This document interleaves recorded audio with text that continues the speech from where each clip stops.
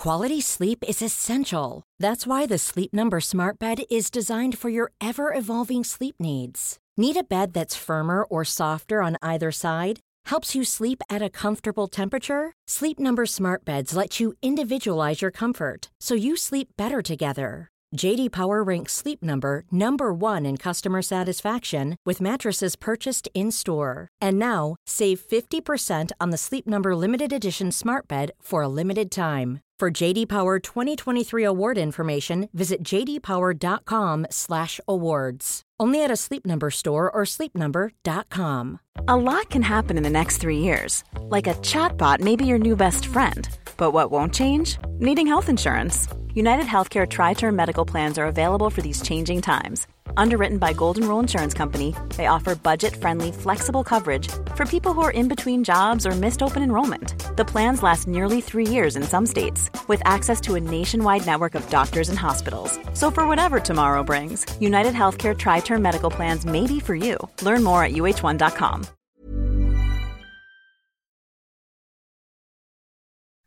Good morning, good afternoon, good evening, wherever you are in the world. We are back. Thank you so much for all the nice messages, the emails, the comments. You've been inundated. It's amazing. However, this sadly will be the final episode of the Crash MotoGP podcast. Unfortunately, due to circumstances way beyond our control, this will be the last, but we are working on something, so stay tuned to our social media because we hope we're not going to be away for too much longer. But this is the Crash MotoGP podcast. My name is Harry Benjamin. Joining me, as always, is the Crash MotoGP editor, Pete McLaren, and former Grand Prix rider and British champion, Keith Ewan. Now, Keith, we've been away for a bit, and quite a lot's happened.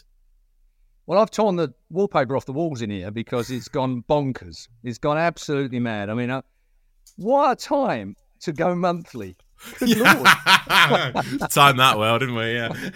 If we'd gone monthly now with the summer break here, I could understand it. But going monthly with everything that's happened just recently, I mean, we got to start off at the top, or is it the bottom now? I'm not too sure. With Marc Marquez, haven't we? I mean, like the clattering he's been getting, the battering he's been getting, the lack of Honda progress, the fact that all Honda riders are injured. Well, apart from Taka Nakagami, actually, who seems to be riding really well at the moment. He's the only one that's something like able to ride a motorbike because he's fit enough. But the Marc Marquez thing, I mean, honestly, Saxon Ring, I watched the entire show from behind the settee. I couldn't watch it. It hurt me looking at the state that Marc. Commitment, has there ever been, at any time in any, I'm old, I've never seen such commitment and dedication to getting more out of a motorbike than it's capable of, getting more out of himself than he's capable of at the moment. Marc Marquez, for me, is either a lunatic or an unbridled hero. Make your own minds up.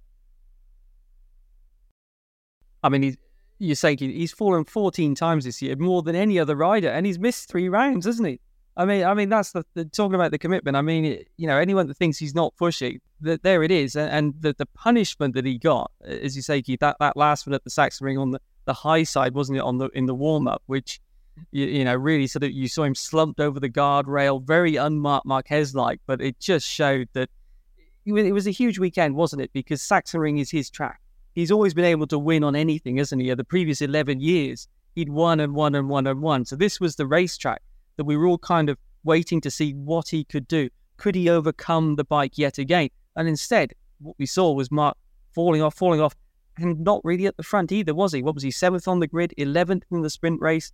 I think it was a real sort of reality sort of hit him as to just how difficult the situation is. You've never seen such emotion, that's a fact. There was one time where you would never see pain on the likes of Marc Marquez. He would rather hide in the truck than show any. He'd dislocate his shoulder and he put it back in while he was riding on the back of a cameraman's bike on the way back to the paddock rather than show anybody any weakness anywhere. Marc Marquez's emotions have been on show. Clearly his name at the moment is taking a real slagging as well out there because, of course, there are other riders that get caught up in some of the shenanigans that Marc finds himself in. The emotional side of things, we see on social media a female that's now regularly shown with Marc on occasions. These are all things that when you're 30-year-old, they start to you start to plateau. Your maturity, everything changes in your life as a motorbike racer. Whereas you could keep an absolute pinpoint focus on what you did. The only thing you did was ride a motorbike, off track, whatever it might have been, motocross. Everything you did was dedicated to those thousandths of a second, whether you're on the dirt or on the tarmac. All of a sudden, his focus is wider. It's much wider. He's got a social life. He's got a girlfriend. He's got 30 years old on board. He's got injuries he's getting over. He's getting trolled like mad here, there, and everywhere, which hurts. I've covered this before on the podcast. It's already the toughest guy you've got on social media, but it will just take a little bit of a sideways glance at some of them, and some of them get through. Some of them are bullets that get through the armor plate. And Marc Marquez is in a horrible position at the moment. Will he dump Honda? Got to be the question. That's got to be the crucial question. Will they let him go? Will he dive out of Honda at the end of this year and somewhere extra in 24? Got to say, I think they all need a different direction. I think Honda needs a different direction. I think that it would do them good to lose Marc Marquez for a while and to rebuild from scratch. It's not like Honda's an unknown company that might or might not make it good in the future. They will come back. Then you've got the wider thing about, are the Japanese, will we see the Japanese pull out of MotoGP? I don't think so en masse, but Suzuki have dropped it. We've talked about Yamaha. They're still failing massively. A little blip back from Quartararo at the weekend. Yeah, great, nice to see, but is it consistent? I doubt that very much indeed. Then you've got the Honda debacle. They brought Calix. Can you imagine, being a Honda tech, taking the virtual smack in the face that their riders are running Calix chassis? Have you ever heard anything like it from Honda ever before, where they've actually gone outside of the group to try something else? It's the good old gunpowder bloody remedy, isn't it? You just fire everything at it and see what comes out any good. But it's a scary time. Surely, though, when it comes to his future, when you're swearing at your bike, that is surely, especially, in the Japanese culture and how they go racing, showing any kind of disdain in public is not a good look. Surely that's relationship breakdown. Where does he go, or does he call it quits completely? Well, there's the other question. I mean, his granddad has wanted him packing him for God knows how long, hasn't he? I mean, has he done enough? Probably he has. I mean, quitting is in your mind. When you've had enough. When you don't want to do it to that level anymore. And I think as soon as Marc feels that dip, some riders make the mistake of carrying on. Some riders need the money. Some riders need the rush that you get from racing motorcycle.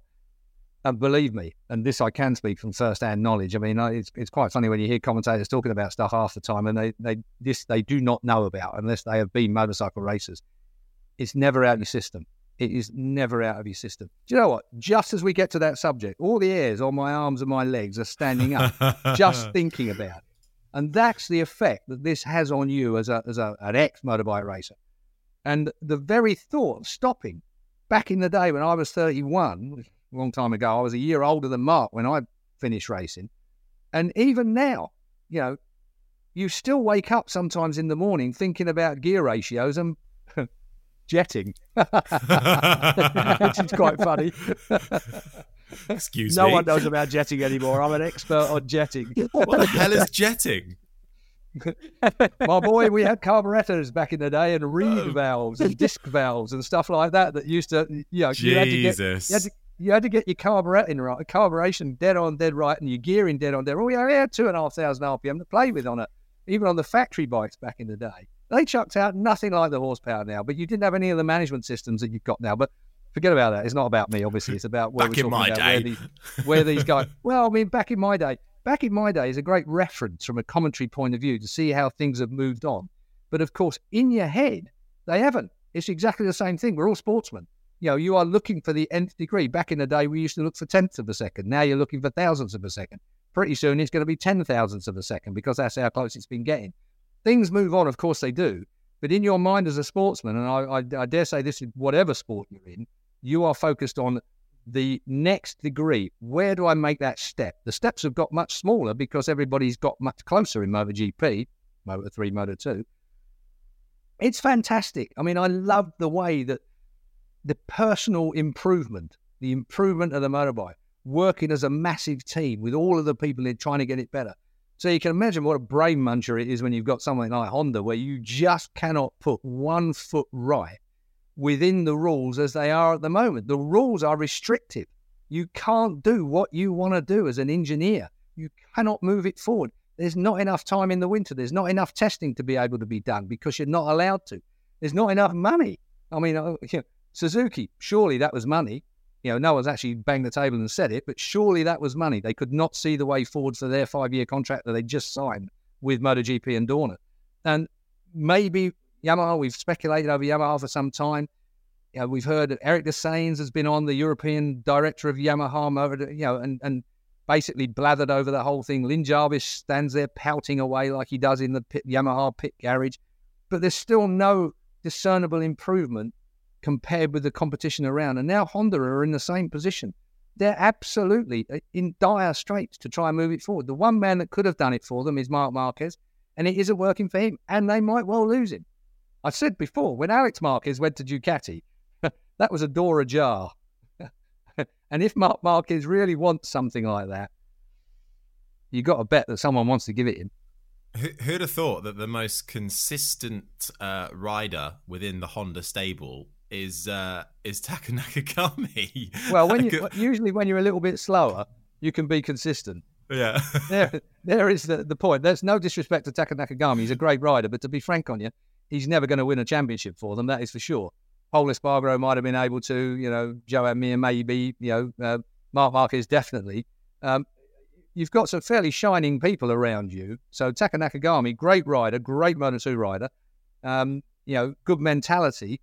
And of course, conversing in your own first language as well is very helpful when you're developing motorbikes and when you're dealing with the factory. So there are a few things there. But Taka Nakagami, despite the fact I rate him very highly as a man and a motorcycle racer, he ain't going to win a championship.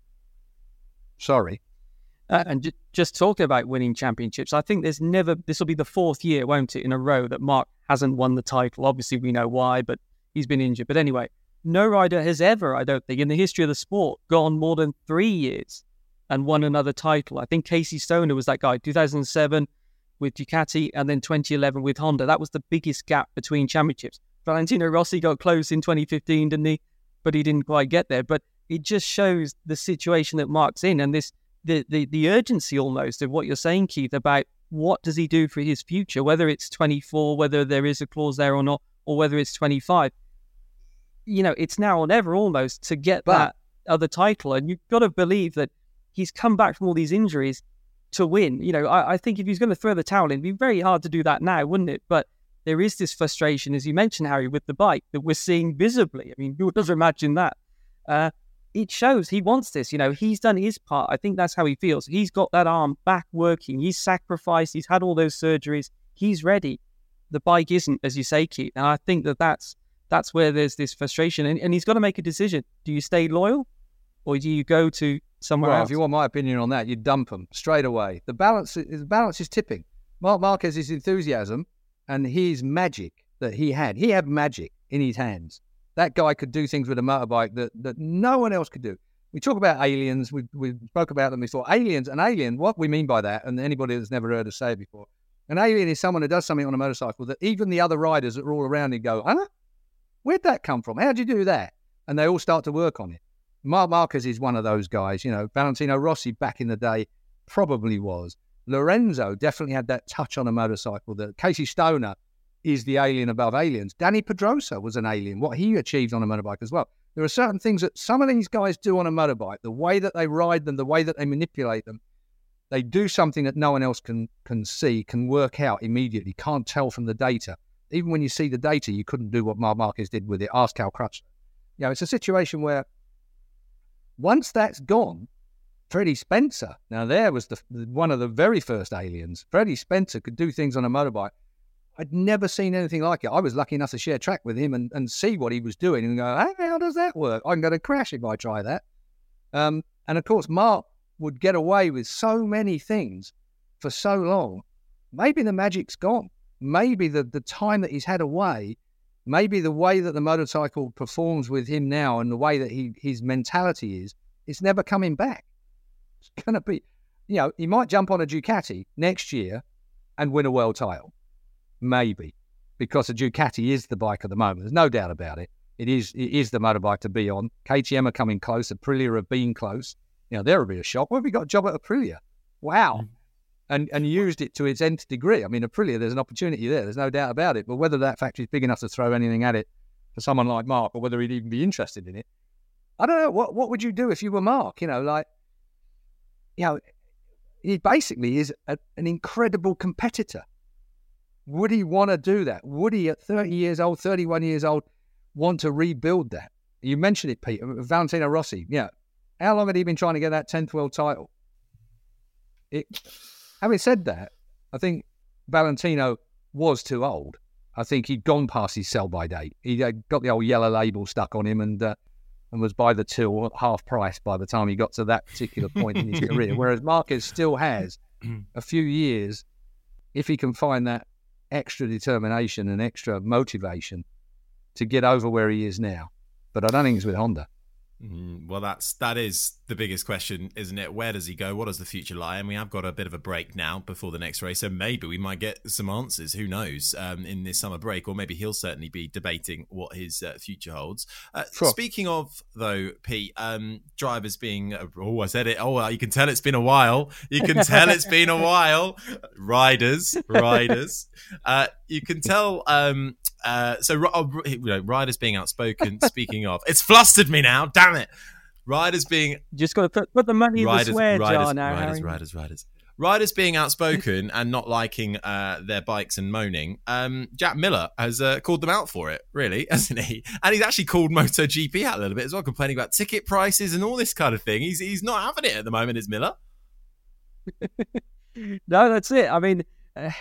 Again, we're coming on talking about Marc. Now, obviously, there was Jack talking about Marc grabbed all the headlines. He made clear, it was Marc. It wasn't just Marc. It was also other riders. But, you can see what Jack's saying there. He's saying, look, if you want a bike that's not working, you've got to make it work. It's not just, you can't just complain about it. Let's remember, we all wrote KTM off right at the start of the year, didn't we? hey, we weren't alone. The whole world, apart from KTM, had written them off. Yeah, and in fairness, I had an interview with Brad Binder at Mugello, and he said, look, we were struggling in the winter. Because I said, you were really, we were really struggling. That wasn't, you guys didn't get that completely wrong.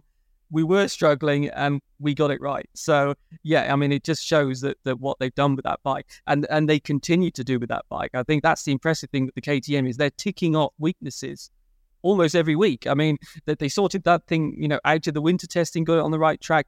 Then Jack went to Mugello and he was having trouble with the fast corners where you just roll off the throttle, he was saying, Keith. Not where you don't jump on the brakes, but you just roll off a bit and turn. Couldn't get it to turn. By the time we got to Sachsenring a week later, they'd fixed that.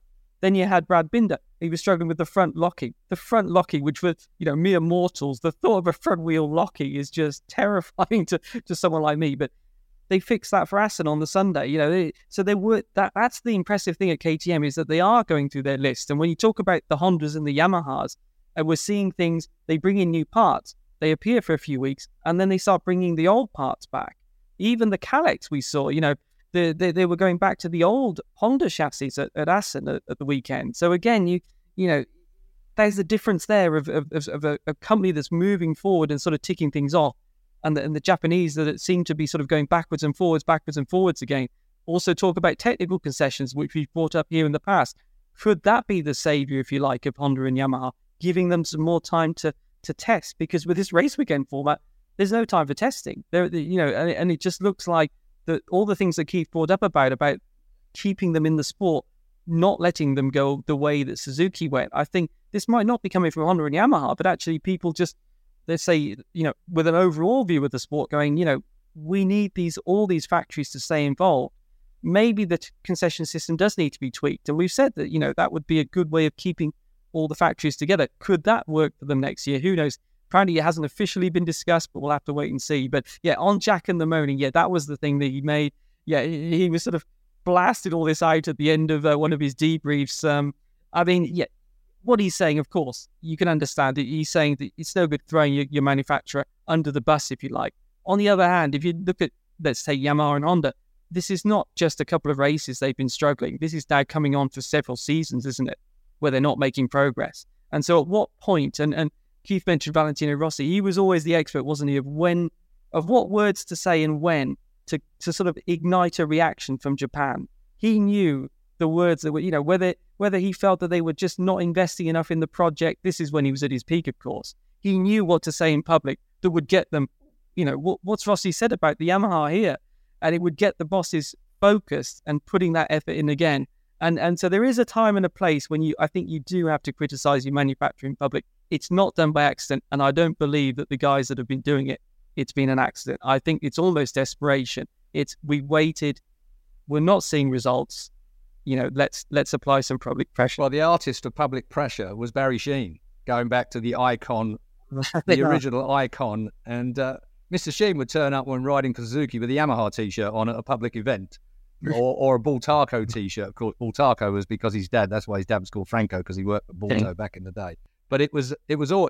Sheene would turn up at the Night with the Stars or whatever. It is one of the biggest social gatherings of all your punters and motorcycle racers in the UK, wearing a Yamaha T-shirt. It just used to completely piss off Suzuki, you might imagine. So he's pretty good at it. Jack, now I love Jack Miller. I think Jack Miller, and he's got a very valid point. The fact he spoke it publicly is ill-advised, in my view, because they've got long memories, and the trouble is you've got short careers, but there's a long memory going on behind the scenes, of course. So Jack, but having said that, Jack's been snubbed by Ducati, so at the end of the day, you don't care about Ducati. Honda, he's never going to ride a Honda anyway, so he doesn't particularly care about what they think. And on goes Jack. And he's got a very good point, getting back to that, in that you win as a team, you lose as a team. You know, at the end of the day, you're working towards moving that whole manufacturer and your career forwards in the same direction. As soon as you start, you know, pulling in different bloody directions, that's when you get an even worse. You know, it's not a cohesive effort to make it the best it can possibly be. And so Jack's right in as much as you should shut up and ride the thing. But perhaps you don't say that about your colleagues that you're going to be standing in the paddock with and maybe having a beer or not down in the beer, but in the tent. But another thing that was amusing me, and you touched on it, Pete, I had to think then for a moment because my old brain has to. You hit so many points, Pete, that I suddenly have to pick out ones and I can't write them down fast enough. But KTM seemed to be struggling through the fast stuff at Sachsenring. You know, the Ralph Waldman, the waterfall, turn 11 at Sachsenring, which is where you drop off the edge of a cliff. Clearly, the KTM was having a bit of a struggle through the fast point. The commentators were making a big deal of it and all the rest of it. And we got to the next round, and this is picking up on your point. We got to the next round, of course, and the commentators are going, "Oh, KTM are struggling through all the fast stuff like they were at Sachsenring." No, they weren't. They dialed it in. They were really quick through some of the fast stuff. And I remember thinking, and it took like, I don't know, 2 days of commentary before everybody started to realise that, no, KTM have made whatever tweaks, whatever adjustments, whether it was Ryder had made the changes or whether the techs had made the changes, I don't know. But you're right, KTM are very, very smart how they pick up on the tiny nuances and move it forward for the next time. They don't make the same mistake twice, it would seem, that's for sure. Marquez to KTM. Wow. Oh, well, I love the lineup they've got already. I love Jack Binder and Brad, Jack Binder. The ultimate combo. I mean, they are fantastic, aren't they? They're brilliant. Hang on a minute. Nick Morgan calls. I'll have to ignore him. Nicholas Edward Morgan of MSS Kawasaki, as now it is, from Essex, of course. Of course. Calling to give me some grief over something, I'm sure, or do I owe him money? Anyway. You haven't done a podcast in a month. What else is there to say? What's he going to call you up on? So much. We got so much. So Binder, as you say, up in fourth in the championship at the moment. Miller in seventh, and KTM second in the constructors, ahead of Aprilia. And then you have your Japanese manufacturers, Honda ahead of Yamaha. We talked about the Europeans now ruling the roost. Do you remember a bloke called Gary Taylor used to run the HB Suzuki team, the 500cc Grand Prix team out of somewhere south of Croydon? And he had some stickers made somewhat cheekily when Honda came in and they all wiped up, and then Honda whinged and whined because they weren't doing any winning. So he had some stickers made that said, "Honda enters, Honda wins, Honda loses, Honda quits." And these things were stuck all over the motorcycle shows around the world and just kept appearing on Honda monitors, on Honda motorbikes, these stickers that GT had made up. GT was the one who got the blame for it. Whether Gary Taylor did make them up or not, it's all a legendary team manager, Gary Taylor. And but are we going to see the same thing? Honda go with it, like they did back then. Let's hope not. Let's hope we get another team coming in place. Being the positive optimist. That is it. I think there's the test coming up at Misano is going to be a big one. This is almost the worrying thing, is that both Honda and Yamaha are already looking at next year, and this is a problem, as you say, Keith, with the development of the rules, that you're almost just over a third of the way through the season, and you're looking at next year because you can't change your engine and things like that. So, the Misano test, it sounds like there'll be a prototype for the next year's Honda. That'll be the first thing, and that'll be the Ken Kawai. At some point, Pete, you've got to say, enough. We are spending the rest of this year working on little tweaks that we know is going to benefit the program for next year, whatever they might be within the rules. But, you've got to be out testing. They've got to be testing on test tracks somewhere. But the problem is, with a 40-race series that we got now, the riders are all knackered or injured. Every rider by this time of the year is looking forward to the summer break. And we've not even got to the business end of the year yet. This next tranche of motorcycle races are horrendous on your mind, body, and absolute soul. There are going to be people that have got mental issues by the time we get halfway through this long-haul stuff when we get back after the summer break. It is going to be the most relentlessly punishing time in Grand Prix motorcycle racing that there has ever been. It's going to be, we're going to have managers, techs, runners, everybody, TV broadcasters, people that are going to be so knackered halfway through this that they're not going to make the rest of the season. And that's without injuries to riders. And with everything being so close as we get towards all this as well, it's all very well working on different continents, as they're all going to do, working in some of the most punishing conditions. It's going to be, burnout is going to be there. Burnout is going to be there across the board, from the lowest person in a team to the rider. Well, you mentioned the word punishments there, and the T word has come back into play. Not that it ever falls far away from motorsport in general. Track limits, once again in the headlines. And Binder's been quite vocal. Obviously, Jorge Martin not being affected. What are we making of this debacle? It's not track limits, Harry. It's not track limits. It's the way it's bloody administered. It's the way it's officiated. It's not track limits. Cool fact, a crocodile can't stick out its tongue. Also, you can get health insurance for a month or just under a year in some states. United Healthcare short-term insurance plans, underwritten by Golden Rule Insurance Company, offer flexible, budget-friendly coverage for you. Learn more at uh1.com. Quality sleep is essential. That's why the Sleep Number Smart Bed is designed for your ever-evolving sleep needs. Need a bed that's firmer or softer on either side? Helps you sleep at a comfortable temperature? Sleep Number Smart Beds let you individualize your comfort, so you sleep better together. J.D. Power ranks Sleep Number number 1 in customer satisfaction with mattresses purchased in-store. And now, save 50% on the Sleep Number Limited Edition Smart Bed for a limited time. For J.D. Power 2023 award information, visit jdpower.com/awards. Only at a Sleep Number store or sleepnumber.com. Hey, it's Ryan Reynolds, and I'm here with Keith, co-star of my upcoming film, If, only in theaters May 17th. Do you want to tell people the big news? All right, I'll do it. Sign up now and you'll get unlimited for $15 a month and 6 months of Paramount Plus Essential Plan on us. MintMobile.com/switch. Upfront payment of $45 equivalent to $15 per month. Unlimited over 40 gigabytes per month. Face lower speeds. Videos at 480p. Active Mint customers by 531.24 get 6 months of Paramount Plus Essential Plan. Auto renews after 6 months. Offer ends May 31st, 2024. Separate Paramount Plus registration required. Terms and conditions apply if rated PG. Hiring for your small business? If you're not looking for professionals on LinkedIn, you're looking in the wrong place. That's like looking for your car keys in a fish tank. LinkedIn helps you hire professionals you can't find anywhere else, even those who aren't actively searching for a new job but might be open to the perfect role. In a given month, over 70% of LinkedIn users don't even visit other leading job sites. So start looking in the right place. With LinkedIn, you can hire professionals like a professional. Post your free job on linkedin.com/people today. Track limits is a track limit. It's dead simple. But when you blow someone away that's just lost the front in a massive way, we're talking Assen here, into the chicane, loses the front, there's no option but to go across there. And what bloody rider can work out whether you've given away a second? Who can do that? What? You don't have a bloody stopwatch in your head to think, I must have given away a second by now, so therefore I'll be okay, I won't get a penalty. So he copped his penalty, and then you get another, how can you not see that someone has run on the greens through a long lap penalty?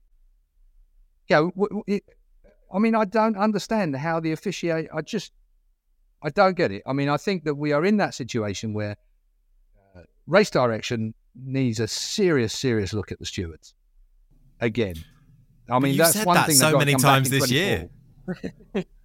That was the Acosta penalty, was it? Yeah, the long lap penalty that Acosta did a long lap penalty and clearly, visually ran onto the green with both wheels.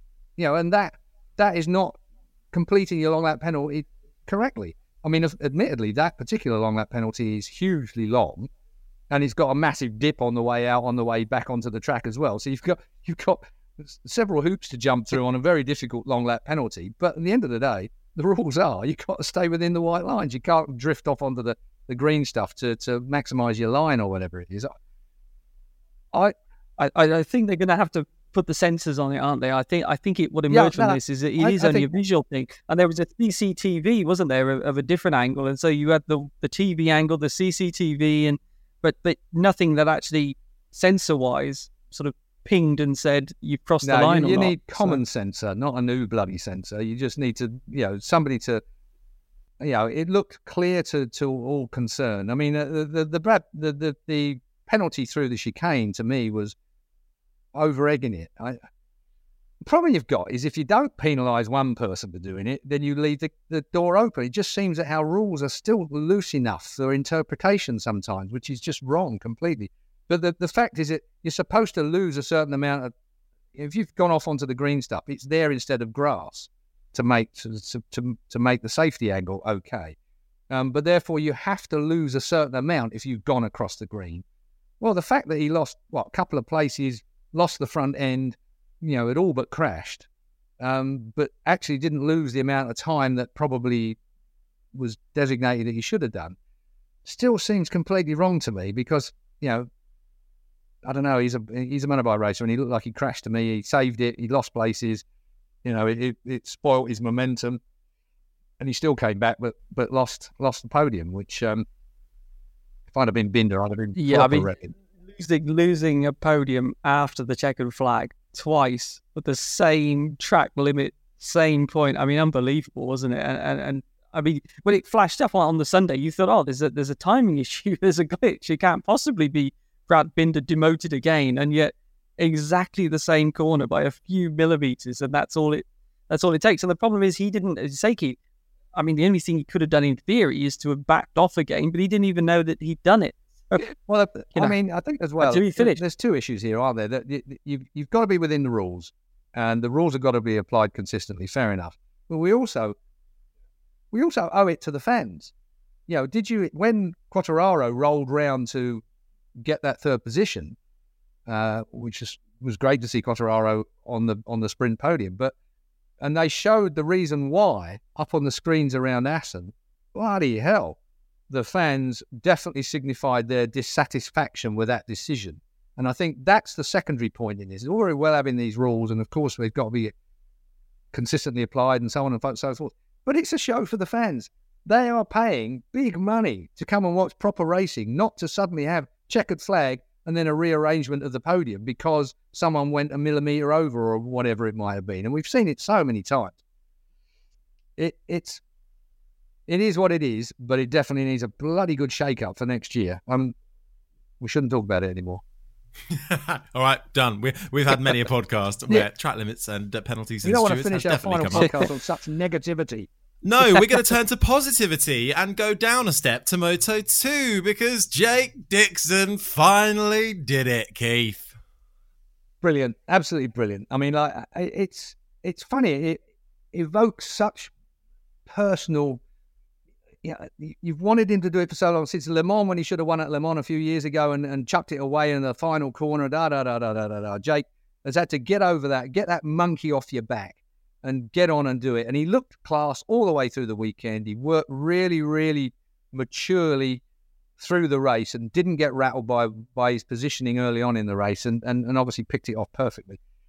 But what it did for me was it made me think about how we treat riders that are coming through. Now we're all over Jake. This, and he's the great hope for British motorcycle racing and all the rest of it. And being old, I actually had a little think about that for a moment or two and just tried not to get too carried away with it, but Moto2 alone, we had the former world supersport champion, Sam Lowes, who came into Moto2, and he's a winning man in Moto2, and he was the great hope for Britain, and he's 30-something years old now, so kind of he's been getting a lot of stick lately, and people are kind of a bit dismissive about Sam behind the scenes a little bit, and I think unfairly so. And he'll probably disappear off into World Superbikes, next year. So Sam will have had his career in Grand Prix. He's won a few Grand Prix. He's been Britain's hope of the moment. And then you step back just a little bit further than that, and there was the man that beats them all effectively in Scott Redding. Redding. If you go back to winning a 125 Grand Prix in Moto2, I mean, he was a superb rider in Moto2. He should have won the championship. He was very unlucky not to win the championship. And he's a guy that everyone kind of dismisses now, and he's across in World Superbikes, and they forget about him. And you're looking to see what is going to make the difference with Jake Dixon. What is going to make the difference? He's had that win. Now everybody's saying, well, that will be it. Now he's got that one out of the way. He'll be able to win them all and maybe be a champion. Well, will he? Will he be the next one that's in the line of riders that have won a GP? Go to McPhee in Moto3 if you like. Although I never really thought that John McPhee was going to win a world title, but certainly a few more Moto3 races, there's no doubt about it. Will Jake, at 27 years old, the things that are significant for me, let me try and answer my own question. The things that are significant for me is Sarah, his missus, he's got a child already. The kind of things that we were talking about a moment ago, or alluding to a moment ago with Marc Marquez, he's got those things ahead of him. Jake Dixon has got those things behind him, and he's still 27 years old. So he's gone through that kind of maturity stage that you need to get done. It's not really going to interfere with his racing moving forward, whereas the likes of Marquez, perhaps those kind of things will add to his pressure to one side. Perhaps he'll look to one side regarding that. So I think Jake Dixon is well placed, but now he needs to really put that together. Win at Silverstone. Summer break, he's gone into the summer break with a win. He's going to come out of the summer break. We're going to be at the British Grand Prix, 100,000 fans and everybody mobbing him. Now, for some riders, your home Grand Prix, you win or choke. It's an awful situation, but your home Grand Prix, and I remember this so well, you've got your family there, you've got your friends there, you've got your fans there, you've got every man and his dog coming out the cupboard trying to get passes off you to be there with you and to be swept along by your momentum and your fame and fortune. And you want to go and bury yourself somewhere, on your own and stick your head in the sand and try and concentrate on the job in hand. But you've got all these other duties that you've got to do at home Grand Prix, at your own Grand Prix. And the British Grand Prix is probably, not just for British riders, it's probably the biggest Grand Prix of the year. I'd say that advisedly. It's on a track that's fast and flowing. It's one that you want to win. It's kind of like the Monaco of Formula One. Silverstone, despite the fact that Silverstone's a car track and they kind of don't quite give MotoGP everything, because obviously they're all spent out on Formula One and the like, and Formula One's where they make the most money. But it is the biggest event of the year, and it's one that Dorna want to see successful. They want to see a British rider be successful there, because the British marketplace in Grand Prix is not as buoyant as it might be in, say, Italy or certainly in Spain, and they're wanting to make sure that marketplace is enhanced. Silverstone are doing their best, I have to say. They've got great headliners on this year from a band's point of view. If you're staying for the 3 days, you are going to be entertained. It's fantastic. But what we really need is Jake Dixon to come out of the summer break in the way that he came into the summer break, as a Grand Prix winner. And that really will launch MotoGP again in this country. And maybe Jake Dixon will move into a MotoGP team again, and we'll see something a little bit special from him moving on forwards. He's proved he can do it. He's come from adversity before. Maybe he can manage that again. Fabio Quartararo, good friend of Jake, isn't he? He was asked about that win, and he said, Fabio said, I said to my mechanic, look, if he doesn't win this one, he's never going to win. Because, as you say, Keith, he was on such good form all weekend. And, he put it together the race. Bit of a close pass with Ayagura, wasn't it? Ayagura also back on form, we should say. Welcome return to the front after his injury troubles. But, yeah, you saw what it meant to Jake afterwards. that getting that win, as you say, Keith, he's been there really since that mistake at Le Mans a few years back that he's just been hanging around at the back of his head. And, he's already saying that he's talking to MotoGP teams. The British market, obviously you've got BT Sport, that they want a British rider. There's all that momentum and pressure there. And, people have gone, going to MotoGP without a win in Moto2 is a bit of a step, isn't it? But there's a lot of riders that have won between 1, 2 or 3 Moto2 races, not least of Fabio Quartararo. So he's taken a big step towards proving he can do it. And as you say, Keith, I think these next few races are crucial because if he can now add another victory, he's third in the championship, isn't he? He's a bit far from Arbolino and Acosta, but completely out of it. But still, another couple of wins. And to be honest, he's ticked every box, I think. It's his 5th year in Moto2, I think now, isn't it? He needs to move up. And if he can build this momentum, get himself into MotoGP, I think now's the time for the reasons that you say, Keith. He's the real deal, personality-wise as well. He's got that Barry Sheen kind of way about him. I love that. I mean, he's got that James Hunt without the posh voice, obviously. He's got that kind of Barry Sheen feel about him. Bit of a Jack the Lad, swagger, Mickey take. But underneath there is always a steely professional sportsman. Don't be fooled by the veneer that's out front. Enjoy it because he is Jack the Lad and he is good fun.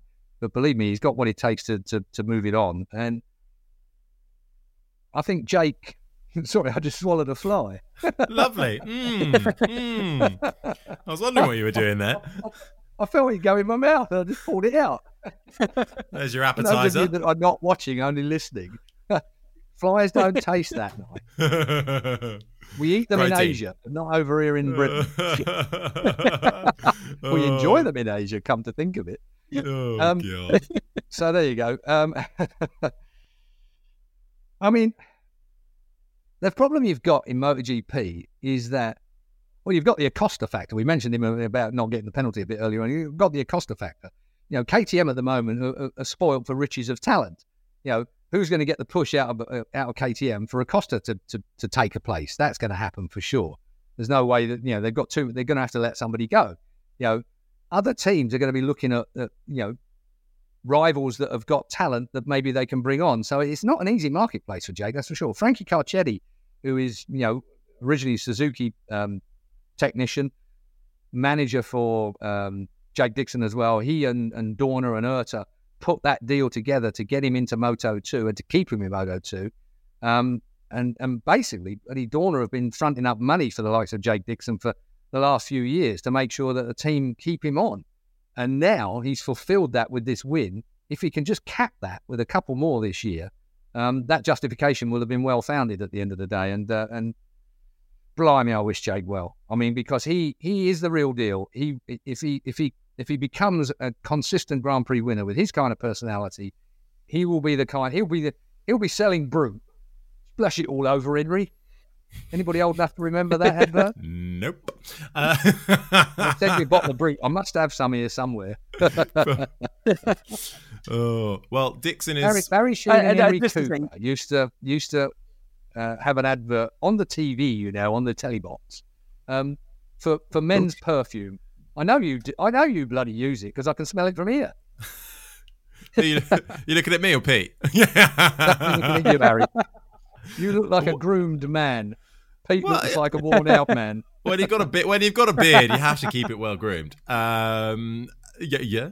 I use a bit of perfume. What was it called? What was it? What was the? It was Brute. Brute. That was Brute. What, Eau de Brute or whatever. Eau de Brute. Splash it all over. He used to say, Henry Cooper, splash it all over, Henry. And I think, oh Jesus, didn't Stephanie used to have a part in that as well? Barry's missus. What was it? Leather and sweat? Was that the scent? Hey, I don't want any condescending talk from you bloody four-wheeler types, the well-perfumed bubble you live in. You're the one who brought up James Hunt. It's only because 2 nights ago I watched Rush. What? Not for the first time, surely? No.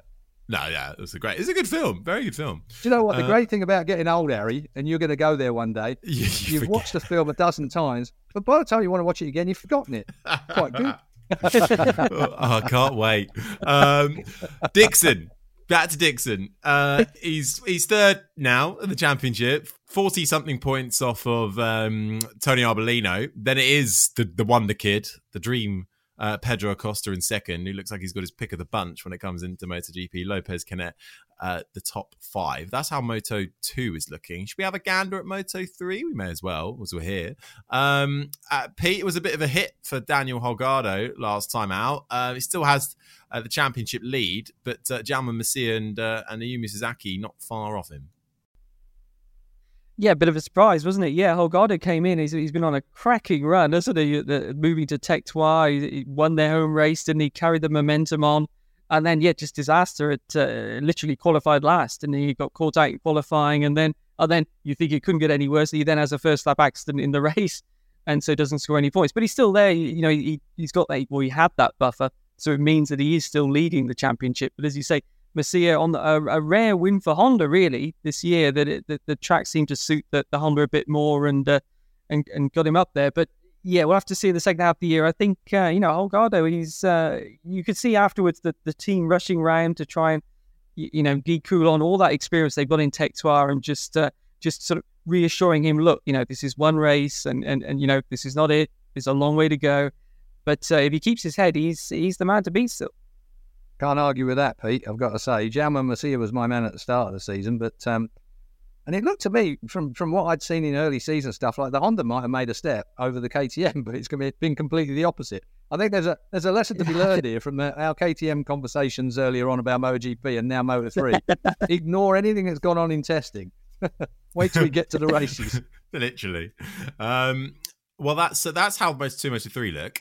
Now, before I come back up to MotoGP, do you remember Steve and Michelle on their MotoGP adventure in retirement that you, Keith, gave them a lovely little guide? Well, they've been keeping us up to date, and if you're watching on YouTube, you can see all the images they've been sending us. Back in, this is about the start of June, they were out in force. They were able to they met Gigi, also Dominique Agata, Ricciardi, Rimini were great as well. Then they were off to Mugello. And then they sent us some more pictures on the train, taking their way around. They took a taxi ride to the track in Mugello. This is how we're going to go tomorrow. And they've sent us a lovely picture of sort of a Vespa type thing. That's they'd never ridden anything that small before, but it's the only thing that was available. So Steve and Michelle, and the last update they gave us is that they are done for now. This was just a couple of days ago. It was an amazing experience. 100 miles. It was a little Vespa. Italy won us over and wore us out. Anyway, I just wanted to let you know that we're still here in Europe. We're back to Barcelona for the weekend, heading to Paris and then San Martin. Then back to Mexico. We're considerably more fit because of all the footwork we've done. Luckily, we packed super light. And they're already plotting their trip to England, which I hope includes a Silverstone visit. If it doesn't, you're mad. But Steve and Michelle, all down to you, Keith. That nice bit of tourism advice there. Well, I'm glad they enjoyed it. I mean, I wish I was doing it as well. Yeah, I know. I think a lot of people will get jealous of that. Thank you for keeping us up to date with your journey as well. Really appreciate it. And keep us up to date. We'd love to see where you head off to next, and then if you meet any famous names, get a picture with Keith and frame it. Well, we'll do some more. We'll do some coordinated travel stuff when we reappear after whatever happens in our monthly. Yes. If this all dies a death here, we'll have all sorts of extra things when we come back. Don't you worry. We're not going to go down without a fight. We may not be on this particular platform, but we will be lurking around. So give us all a follow on social media. So that's where you'll be able to see what we're up to.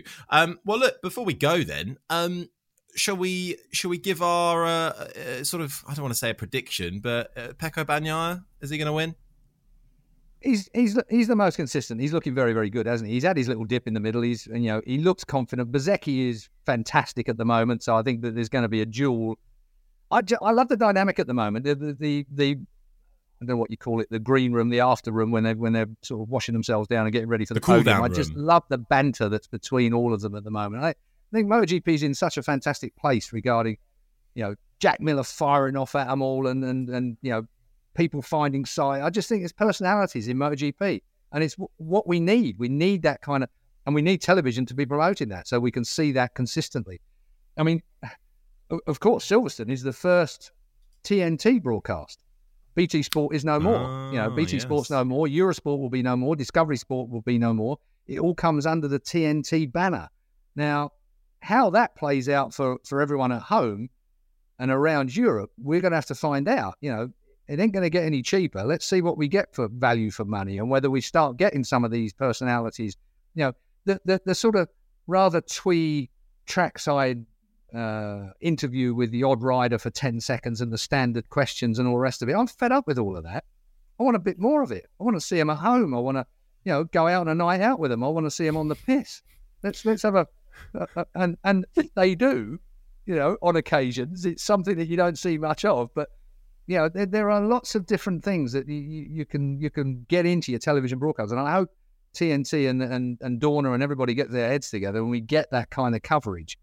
I think the coverage has been brilliant for the last 10 years. BT Sport particularly have covered it extremely well. But I think we've done that model. It now needs to move on. I think there is a much bigger audience out there that can be brought forward. Younger audience, digital audience, the kind of audience that make you look old, Harry. They're out there. And I think they need bringing... I'm 26. That's over the hill now. Hey, I'm quite a bit older than you, and I still can't grow a beard. How do you think Pete feels? He's got to grow a beard, and he did. Oh, hang on a minute. Yeah, careful. It's come out of place. Lovely stuff. Yeah, I'm still waiting for my Keith Hewin to be delivered. A whole toupee division. I'll find you one. Oh, well. I was going to have a set of headphones done, Harry, like you've got there, that you've got on with hair attached. You never take them off. By the way, this is my own hair. There's just not much of it, and it's well placed. It is well placed. It's like that old joke, isn't it? In MotoGP, the fans know the names of all the riders, and it used to be said in Germany, particularly in World Superbikes, the riders know the names of all the fans. That's a bit like my hair. Yeah, oh yeah. They've all got numbers. And on that note, I think we're going to end it there, guys. Pete, any final words about anything? I don't know. Feel free. About anything? Well, it's been a pleasure, you guys, working with you guys. And these, we all got thrown together, didn't we? A couple of years ago. I didn't know who Keith Hewin was.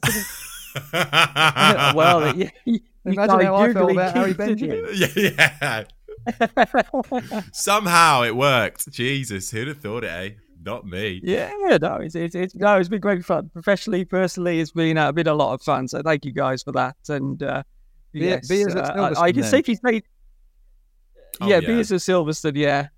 Oh, definitely. And thanks for all the questions the listeners have sent in, and to Adrian, our long-suffering editor. Absolutely. We have to give a shout out to Adrian. Patching together all of our technical difficulties every now and then. He spent hours piecing together some shocking technical infringements for our podcast. So well done to Adrian for that. Thank you for all your hard work. I think you've said it all, really. Thank you to the listeners. We've got to thank Keith as well for agreeing to even be a part of this, Keith. So thanks for giving up your time. Really appreciate it. Mate, I have to say that the dynamic between us, I've enjoyed it. It's been good fun. I mean, me being a little elderly and you being a little younger, and Pete in the middle trying to make sure there's some semblance of journalistic bloody acumen in there, has been quite good fun to be involved in. And the highest accolade I think that we've been given as a trio, if you like, as a group, came from one of the very high ups in the MotoGP paddock about how much that they enjoy listening to our podcast as well, which, blowing a bit of smoke up our own kilts is not always that pretty, but that one particular compliment means so much to the likes of us, because we work in that environment. And if you're getting it reasonably entertained with a reasonable amount of accurate information, then that's all you can really wish for. And thank you very much to anybody in the paddock that listens to this and supports us from within the paddock as well. Obviously, for everyone that subscribes to it, that maybe is outside of the paddock, but from all of us that are inside the paddock, to have your peers appreciate some of the work that you do there is no higher accolade than that. It doesn't matter about money when it comes to that kind of thing, does it? If we can be entertaining and informative, then that really is, you've got close to cracking it. We'll try harder next time so we get there, shall we?